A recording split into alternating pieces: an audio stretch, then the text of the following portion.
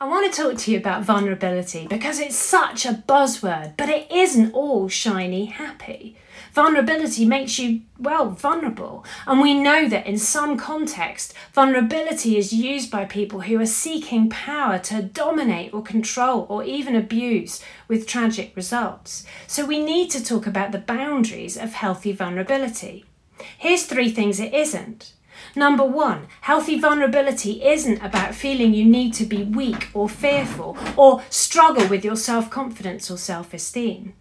The days when women in particular had to be slightly weak and fearful and need the protection or oversight of men, those days are gone.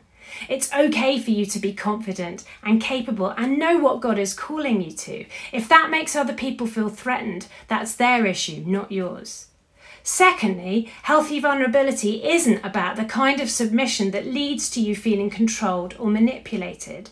If someone is using your vulnerability or their power to speak something over you that isn't true or fair, or maybe they are trying to get you to reveal things about yourself that puts them in that position of power, that isn't right or healthy. Thirdly, and most importantly, therefore, healthy vulnerability isn't universal. We're called to be as innocent as doves, but also as shrewd as serpents. You should not be vulnerable with everybody who asks you to be. Think about Jesus' example. He had 12 friends who he spent a lot of time with, but in the really intense, emotional, vulnerable moments, he took just 3 people with him, Peter, James, and John. And in perhaps his toughest moment in Gethsemane, even they were asked to stay a distance away while he shared his most vulnerable inner self with the Lord alone. That's good psychology as well as theology. You know, the psychology of relationships suggests that we all have an inner circle of maybe 4 or 5 people who have proven we can really trust them.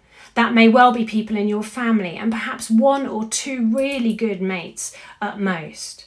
If we try to share beyond that true vulnerability risks us then feeling anxious and exposed. And then we withdraw and isolate and keep things hidden when we do need to share them somewhere.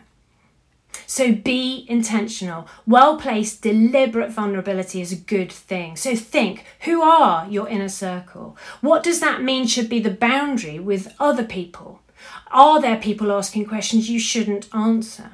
And what does it look like for you to open your truly vulnerable self with the Lord? That one space where you know there will be no condemnation, just grace and love and compassion. Remember, vulnerability is a choice, not a command.